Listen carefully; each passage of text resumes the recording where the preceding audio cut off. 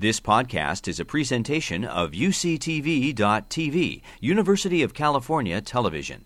Like what you learn? Help others discover UCTV podcasts by leaving a comment or rating in iTunes. We share with these beautiful cousins of ours skin that serves a variety of important functions, and we've heard a lot about those functions already today: protection, thermoregulation. Today I'm going to reprise a little bit of what's been said already about those first two functions, and then talk somewhat about this enormous realm of human communication that we engage in with skin.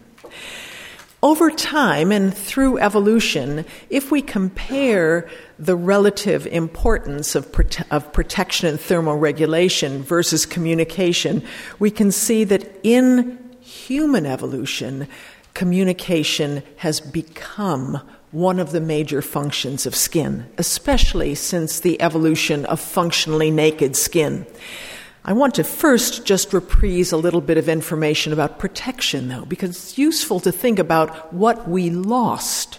Hair is enormously useful, and our primate relatives and our mammalian ancestors had hair that helped to insulate and protect against all manner of environmental problems and abrasion, ultraviolet radiation, and water, and hair helps to slow the ingress of pathogens to the skin. But we lost hair.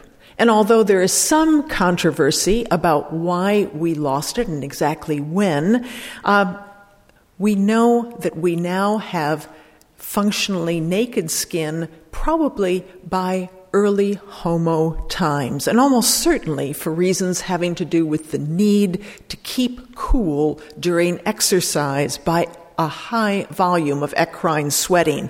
And what the important conclusion of this is that for much of the key portions of our evolution, hairless bodies are our interface with the environment, a very different situation than in other mammals.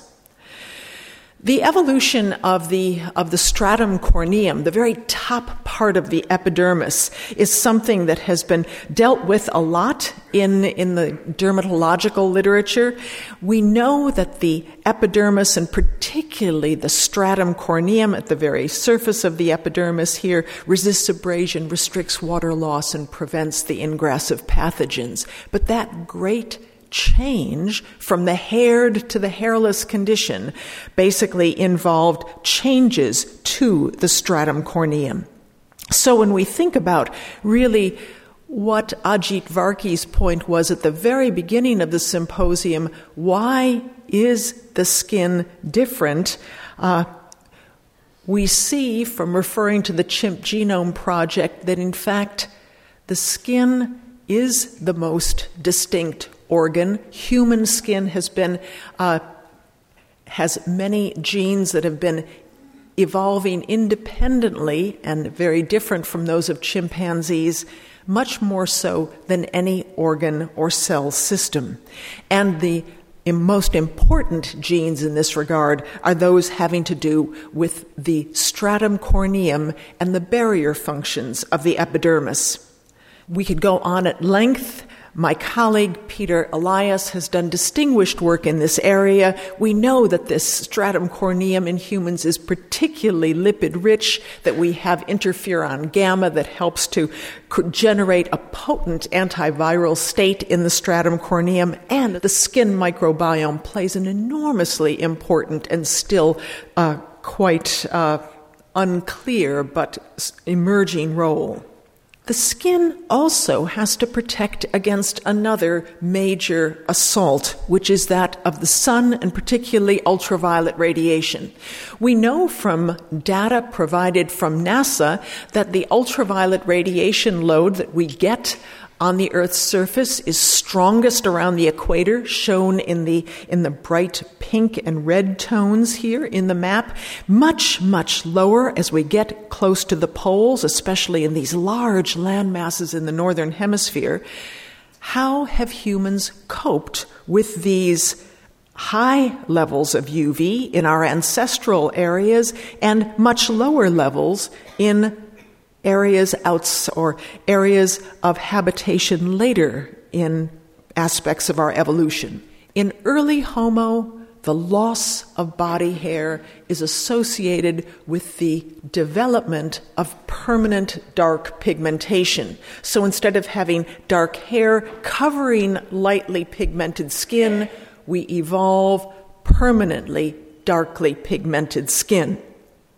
And that is largely to do with the production of high amounts of the tremendously interesting pigment called eumelanin, a fascinating polymer that has myriad important properties, the most important for our purposes being the ability to scatter and absorb ultraviolet radiation and prevent damage to underlying tissues.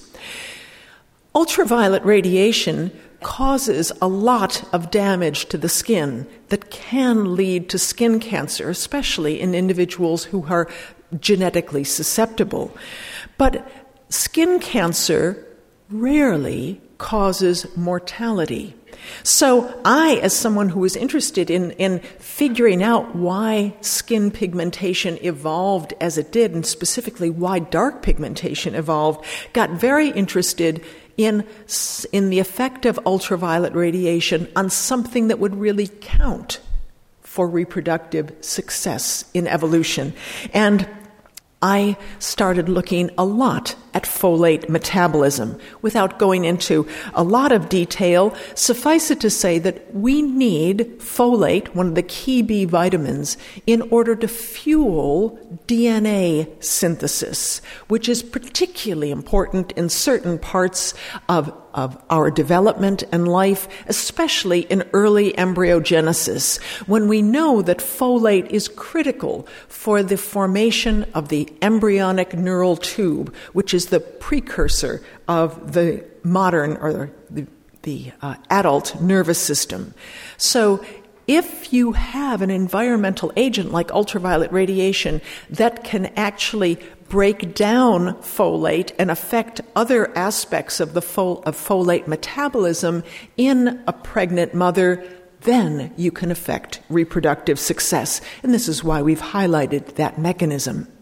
So here I say the primary, not the only, but the primary selective force for the evolution of permanent dark pigmentation is protection against ultraviolet-induced changes in folate availability and DNA synthesis in early embryogenesis and in sperm production.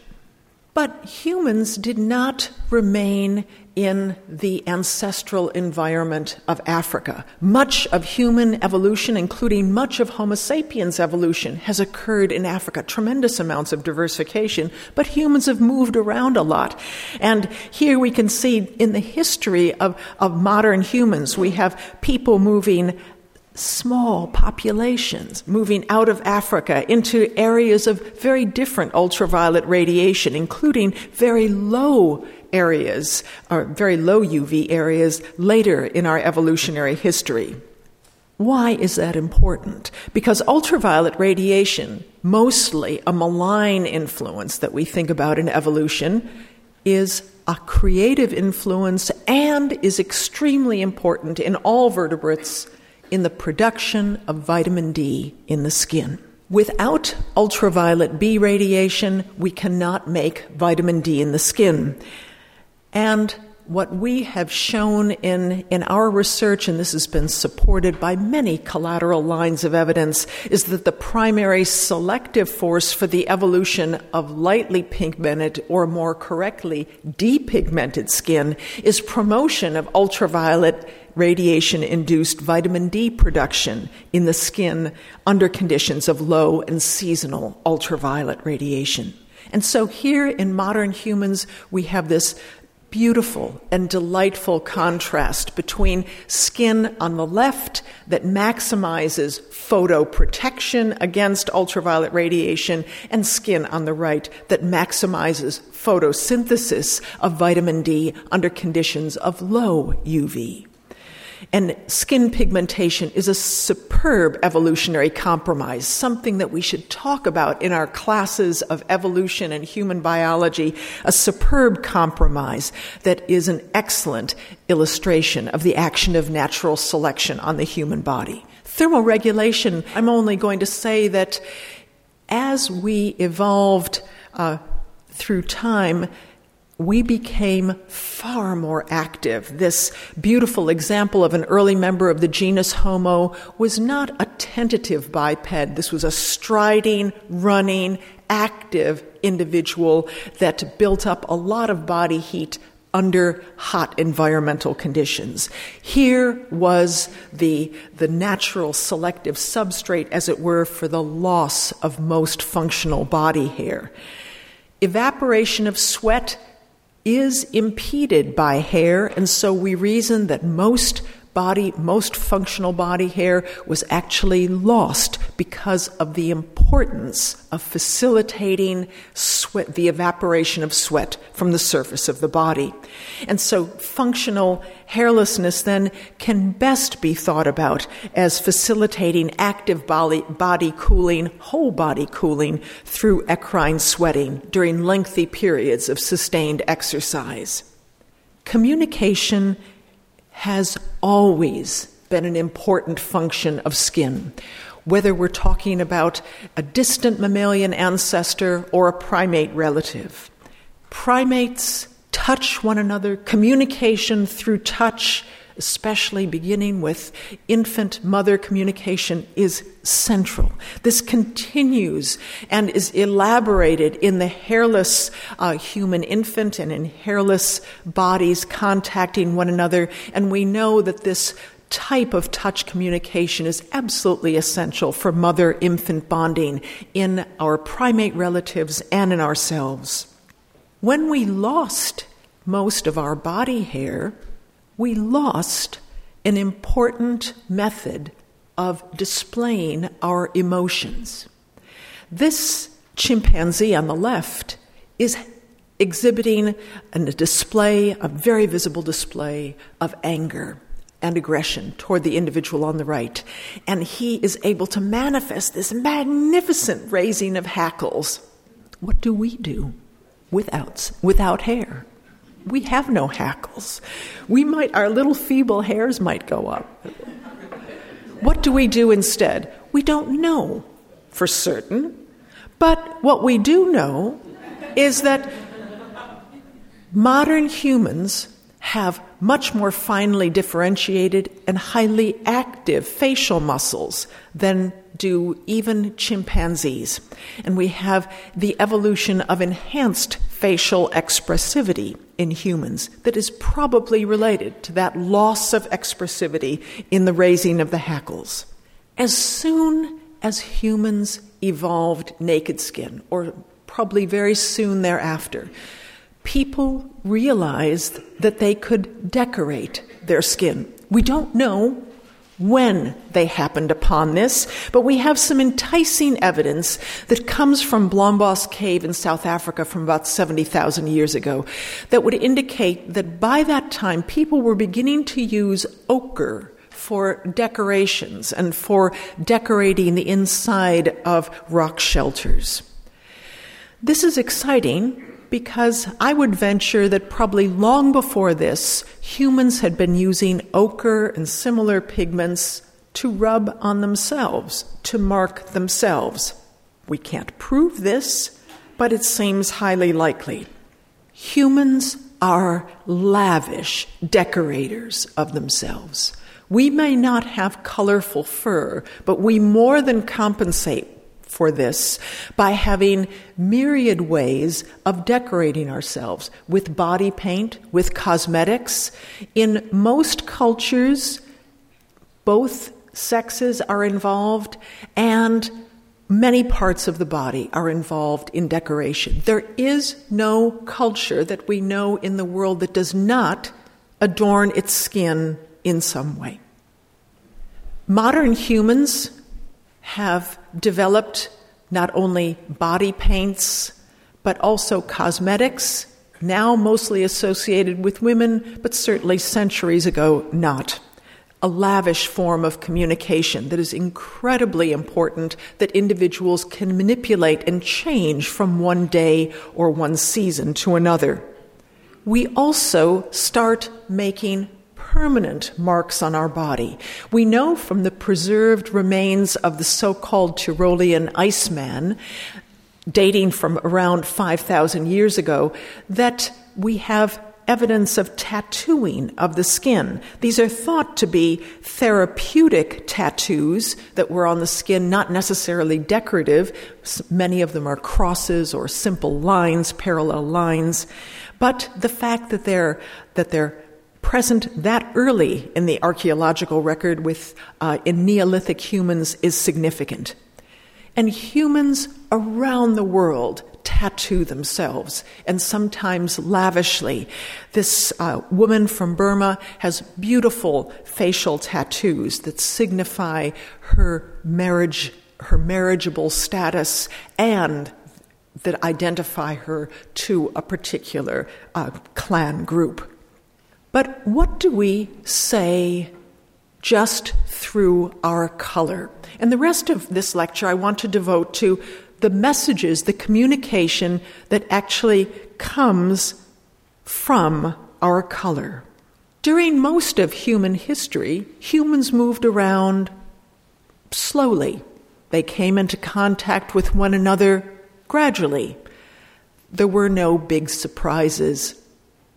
And it's not surprising that through much of history, not just prehistory, but much of history, we have no indication that humans treated one another differently on the basis of color.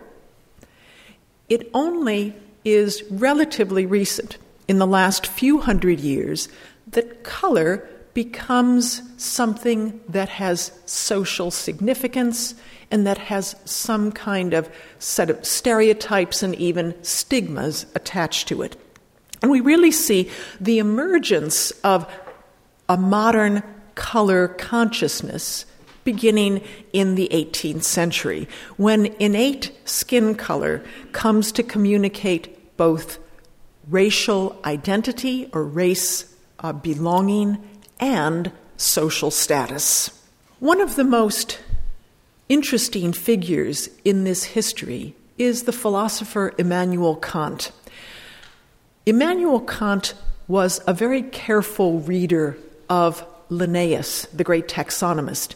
Linnaeus made very simple descriptions of humans according to skin color and geography. Later, he associated skin color and geography with some characteristics of behavior and culture.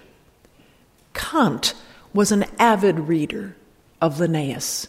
And Kant, although he's known far more for his thoughts on rationality and human thinking, had tremendous curiosity about human diversity, human origins, and the origins of human capacity for civilization. And so he thought a lot about Linnaeus and what Linnaeus said, and Kant, not a naturalist, but Immanuel Kant, the philosopher, was the first to actually enunciate the presence of 4 races. And the key thing about Kant's races were that in his mind they were immutable. They couldn't change ever. And this was not just a list, it was a hierarchy. And critical here is the primacy of the white race, which is something that we see emerging again in different guises for many centuries or many decades after this. Kant's tremendous influence was complemented by the importance of maintaining a strict social hierarchy in order to keep the transatlantic slave trade going. By the early 1800s, there was tremendous pressure to end slavery, to end the slave trade, but it was very, very financially appealing and important for the hierarchy of races, and especially the primacy of the white race over the so-called black race, to be enunciated so that slavery could be maintained. And we see this complementarity between a philosophical and a religious or pseudo-religious underpinning for race hierarchies and slavery, along with the mercantile and capitalist underpinnings. A very pernicious system that led to the social differentiation of color, something that hadn't existed, at least in as strong a form and violent a form before.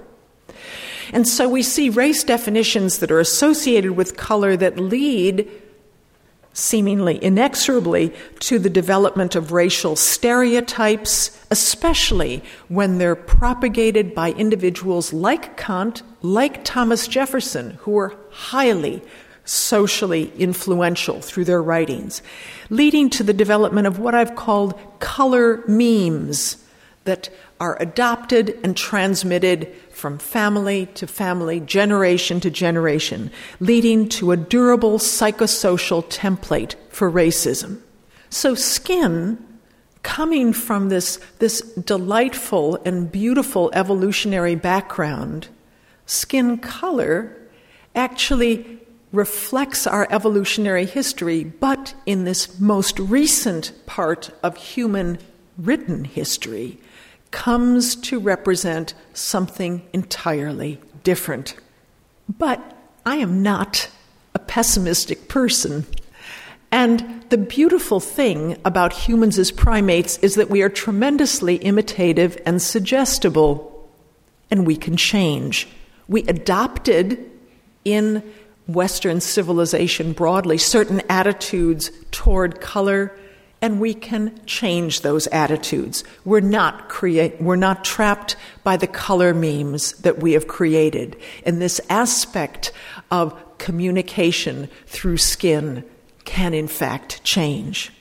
I want to celebrate the beauty of human skin and invite you to think more about the exquisite path that skin has taken through the last 7 or so million years of the human lineage. The evolution of hairlessness, functional nakedness, sweating, the development of these marvelous appendages, and the beautiful feast of microbes and other creatures that live on the surface of our skin.